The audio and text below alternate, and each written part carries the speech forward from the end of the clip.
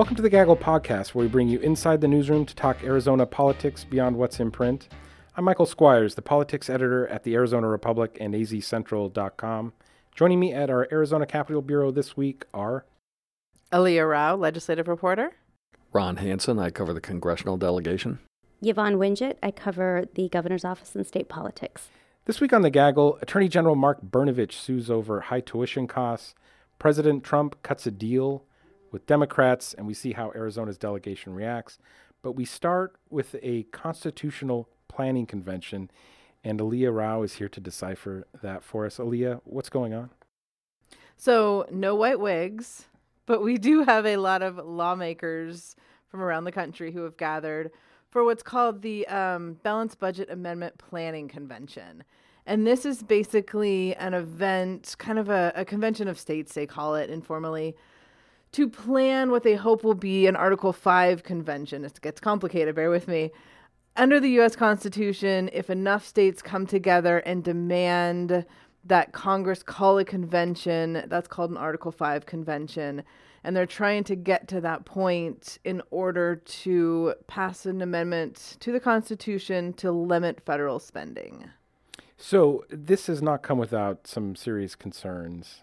What are people worried about with this? I know there were some protests. I'm not sure if they were really on point or not, but there's another number of concerns, and they actually come from both sides. You have, some conservative members of Congress and former lawmakers like Andy Biggs from Arizona, who has voiced concerns that we've never had an Article 5 convention. And this is a group of people from different states coming together. And essentially, once you have that convention, they're not limited to dealing with a certain issue. So there's fear that it could kind of run away and they could address any issue they wanted. They could change the Constitution. They could change the amendments. They could do basically whatever they wanted. The goal of this convention is to kind of say, we understand you're worried. We're setting some rules for that convention coming up. The problem is, even these guys admit that none of the stuff they do this week is binding if and when we get to an Article 5 convention. So they could pass like Amendment 30 that says no white shoes after Labor Day? They could, and yet you could still wear your shoes, your purse, and your white belt. As I do at all times. So politically, though, are we seeing, I think you reported there were people from 22 states. Do these tend to be, are these all Republicans or is there a mix? They invited all 50 states and they invited Democrats as well. It appears that all of the participants that are here are Republican. It's a majority of white men. There are 9 women, I think, participating, but generally you have it's a pretty non-diverse group. Adhering to the first constitutional convention, I would guess. That is true. I think that was all white men as well. So what are the chances of success? They need 7 more states to pass resolutions asking for an Article 5 convention. They hope to get those in the next year, but this is something they've been working on for years and years. So it's unclear whether they can or how long it might take to get those at 7 additional states. Who's down here from the Arizona delegation? Like, who's down here helping them along? Arizona has 7 delegates and 7 alternates. It's a very popular event when it's just down the street, apparently. Representative Kelly Townsend was elected chairwoman of the entire convention, so that was a big deal. And we've got Senator Steve Smith, we have Senator Sylvia Allen, and several others who are kind of helping, but those are kind of the ones taking the lead. So it'd be if Arizona had a Freedom Caucus, these would basically be the That would be it, yeah. There really are no moderate Republican lawmakers participating in this. So before we leave this topic, I do want to touch on, you say they want a balanced budget amendment. Like, they can't do that this week, but ultimately when they call the actual constitutional convention, that's one of the things they want. And a lot of people think that would be basically economic suicide. Does anything like that come up? We haven't heard a lot of discussions about the fiscal impact of what they want to do. And there's a lot of different ideas on how they want to do it. There's one idea that in order to raise the debt ceiling, maybe you require a majority of states to approve that first, which would take, I don't know how much time. Our last amendment to get all the states to approve it took 200 years. So there's a question on that. And there was some discussion. I know when I talked to Representative Townsend, she said maybe there's a way to kind of gradually do it. So you kind of move towards decreasing that debt. So there's a little bit of conversation, but generally there aren't a lot of details being discussed yet. 200 years. So that Hurricane Irma funding's coming. Hang on till your great-great-grandchildren they'll be, to pick up the check. So how did Arizona end up hosting this? Basically, this is something Representative Kelly Townsend has been very active in this, as have a couple of other state lawmakers. They go to not conventions, but gatherings around the country discussing this issue over the past several years. And once Senate President Andy Biggs left, they had some wiggle room in the Senate to get Senate President Steve Yarborough to buy into it. So they basically called a convention of states. And so that's why they called it, so they get to host it. Correct.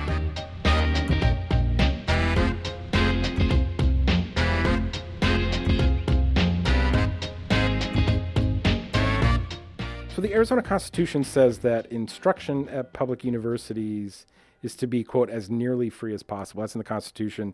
And that anyone who pays tuition, of course, knows that it's far from free. And this is what Attorney General Mark Brnovich is suing over. He's suing the Board of Regents, saying what? That they have failed to follow the Constitution in this, Yvonne? Yeah, he's saying that they have dramatically and unconstitutionally increased the price of in-state tuition. And he's saying that they've increased it by as much as 370% over the last 15 years. This is part of a debate that's been happening for many years. It's kind of amped up over the last couple of years. Back in 2015, when the university saw about $100 million in cuts, you started to see this debate get reignited. But his lawsuit also came as an important deadline loomed over whether or not Dreamers should be able to get in-state tuition at these universities. The regents have decided that they will get it. Brnovich has warned, that might be improper, and has essentially put them on notice that he thinks it's improper. It sounds, though, that he didn't want to play this game of pile-on that maybe other people have been doing, and so he decided to instead make the main thrust of his lawsuit over the regent's tuition setting policy. Am I hearing a little Bernie Sanders in this? I don't know that I'd say Bernie Sanders, but he's definitely bucking his own party. He's not playing, they would say, nice, or at least that he's not playing their game. He's kind of changed the rules. So he's gone rogue. I don't know that he'd say he's gone rogue. He would say he's, staying true to his conviction. He's doing what he thinks is right on these issues. Remember, he is a line prosecutor. He worked at the U.S. Attorney's Office. He didn't really have to worry about the day-to-day politics of his cases. U.S. Attorney did that for him, and so I think you are seeing a little bit of that here. And what has the reaction been then from the non-rogue Republicans? We were actually sitting with members of Ducey's administration as this news broke. They were unaware and had no comment. They hadn't even seen the lawsuit.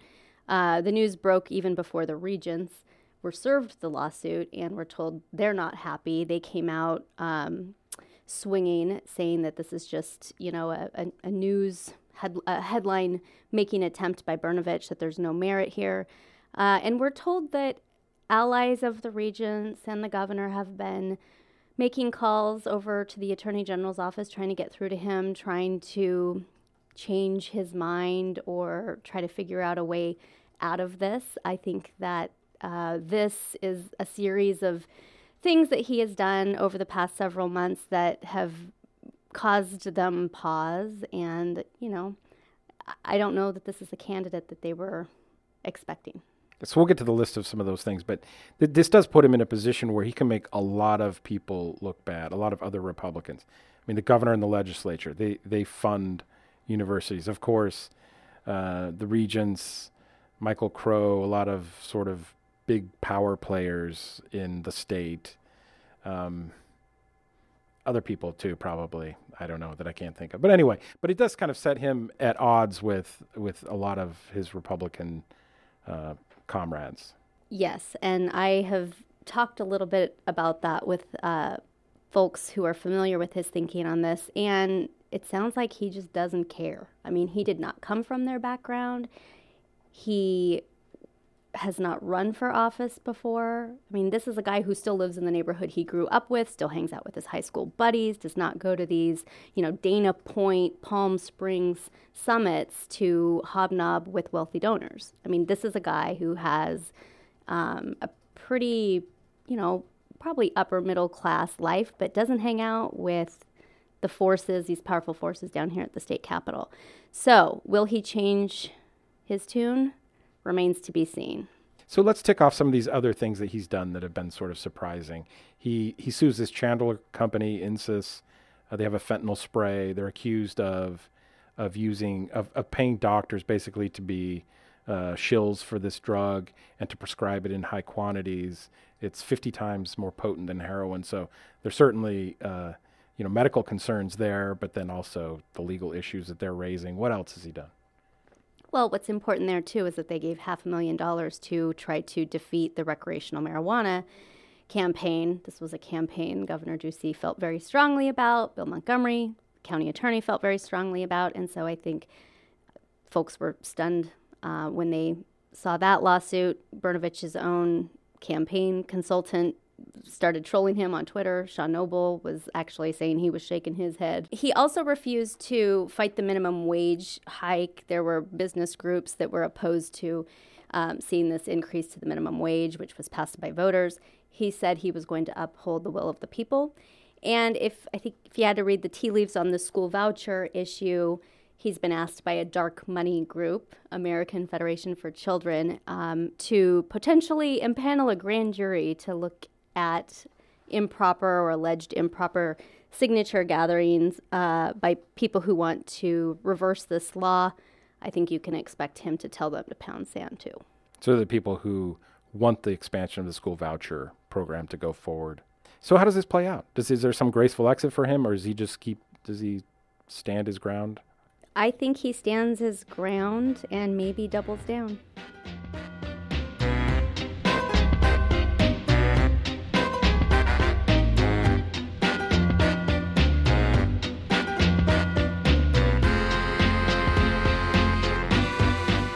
So President Trump last week struck a deal with Democratic leadership. This was to keep the government funded and to raise the debt ceiling. This extends until mid-December. But this was, I guess you would say untraditional, kind of Trumpian in a way, cutting a deal with Democratic leadership instead of Republican leadership. Ron, how did that play with Arizona's delegation, in particular the Republicans? It doesn't seem like it played well, though outwardly they held their fire on this for the most part. It was interesting in what wasn't said. There wasn't a lot of the usual praise for the president on the right. There wasn't the rare praise coming from the left.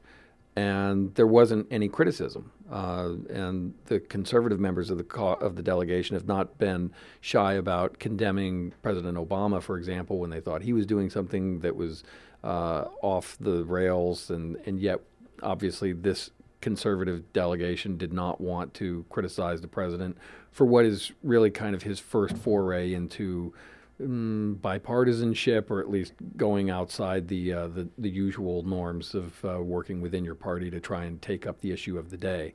So Andy Biggs kind of stands out as the member who has spoken out most aggressively against what the president did. And even that has not been hostile to the president. It's just been to say he didn't think it was a good deal. It didn't accomplish much. And in fact, it really just kind of kicks the can down the road. And what we saw was 4 of the 9 members voting against this deal, all of them Republicans, with not a lot of criticism wrapped around that.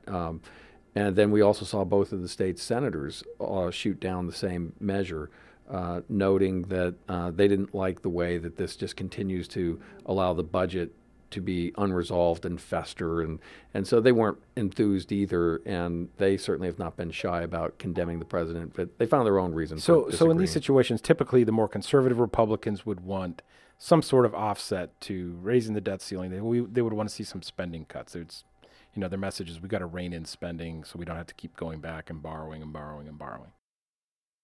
That's right. And they had some ideas as to what they wanted to accomplish, but like a lot of what has been playing out this year, there wasn't a pure consensus that the Republican majority could just take to the floor and say, let's run this through. Because of that lack of cohesiveness on this, and frankly, the calendar for what the legislative calendar would allow, I think the administration looked at Democrats and probably still incensed a little bit over the way that health care went down in ashes and the way that the Republican agenda has just not moved forward on a number of fronts. The president made a deal with Democrats and takes off the front burner a couple of issues that had to be resolved in short order. And it allowed the administration to at least claim that now they've got the political space to work on something that they do care a lot about, and as does the Republican delegation more broadly, and that would be tax reforms. They want to pass a series of tax cuts, some tax changes, and they see this as a pro-growth item that they now have more time and space to work on that. So Senator Jeff Flake wrote his book, Conscience of a Conservative, where he said, basically took on Trump and said, this guy is not a conservative. Kind of the alternate or counter argument to that I've seen, this guy, he's a Tea Party type that I follow on Twitter. He said, his argument's like, whatever Trump is, when you look in a dictionary 20 years from now, that's what the definition of a conservative will be. What do you think about that? You think that what we consider now conservatives are going to be 20 years from now what we see Trump being? It's hard to say. I would say this. Paul Gosar, for example, offered a tweet. He's a Republican for the Arizona delegation. He, in the midst of all this sort of swirling anger and surprise among Republicans, he pointed to a poll that said that Republicans need to get behind Trump and stay with him, or they face political, backlash next year at the polls. And it suggests that no matter how odious you might find this particular deal, the fact is that they still view him as the way forward as a party in terms of their agenda in the near term and presumably for their longer term vision. I think that there's definitely a significant element of that in the Republican Party, certainly within the Freedom Caucus as a whole. There's considerable concern among more establishment Republicans, but to this point, they really haven't done much to put significant distance between them and the administration. And we'll see if maybe on the Dreamers issue, for example, as they did with the with the Russian sanctions, do they try and push the administration in a position that it didn't really want to go? But they haven't done much of that, and if they don't, then it's sort of adopting the Trump view by their omissions, by just continuing to go along as if there is nothing to change.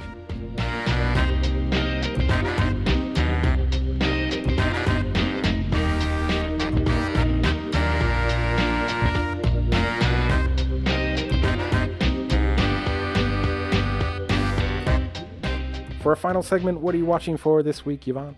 I want to see if Ducey and the Arizona Commerce Authority makes moves to try to woo Amazon. Ron Hansen. I want to see if this tax reform package starts to take some shape. Aaliyah? I'm waiting to see if Trump comes back to town. I hear he's going to do a tax package tour with quite a few states, and we know how much he loves Arizona.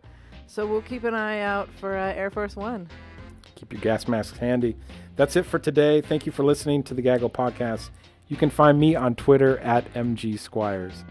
And I'm at Aaliyah Rao. And I'm at Ronald J. Hansen, and that's Hansen. And I'm at Yvonne Winget. Thanks to the politics team. Our production team is Jojo Huckabee, Haley Sanchez, and Kayla White. Please subscribe to the show and review it on Apple Podcasts, SoundCloud, Stitcher, or Google Play. See you next week.